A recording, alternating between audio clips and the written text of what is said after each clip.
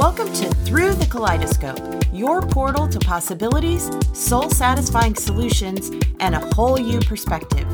Here to help you find focus, clarity, and momentum as life's priorities shift, pivot, and evolve. Your host and guide, Kelly Gallia. Hi, it's Kelly here with your energy reading and color for the week of July 20th, 2020. If you'll recall with July's energy reading, this is an important time to find your own sense of equilibrium. This begins by questioning what's important to you.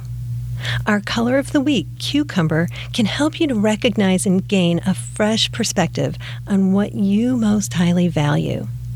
What will help you to experience inner peace? Where might you gain freedom through release of restrictive commitments? Where are your senses soliciting serenity? Refine your preferences, priorities, and principles. Free yourself to discover wellness in your place, heart, wealth, and mind. Energize and take aligned actions with your inner peace. Before we close today, a quick reminder for those new to our community. Please know that you can always see each week's color and energy reading on our blog at kellygallia.com. That's KELLYGALEA.com.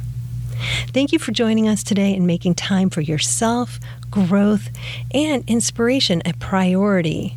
I love our time together, and I hope that you have an amazing, aligned week. Here's to living a vibrant life.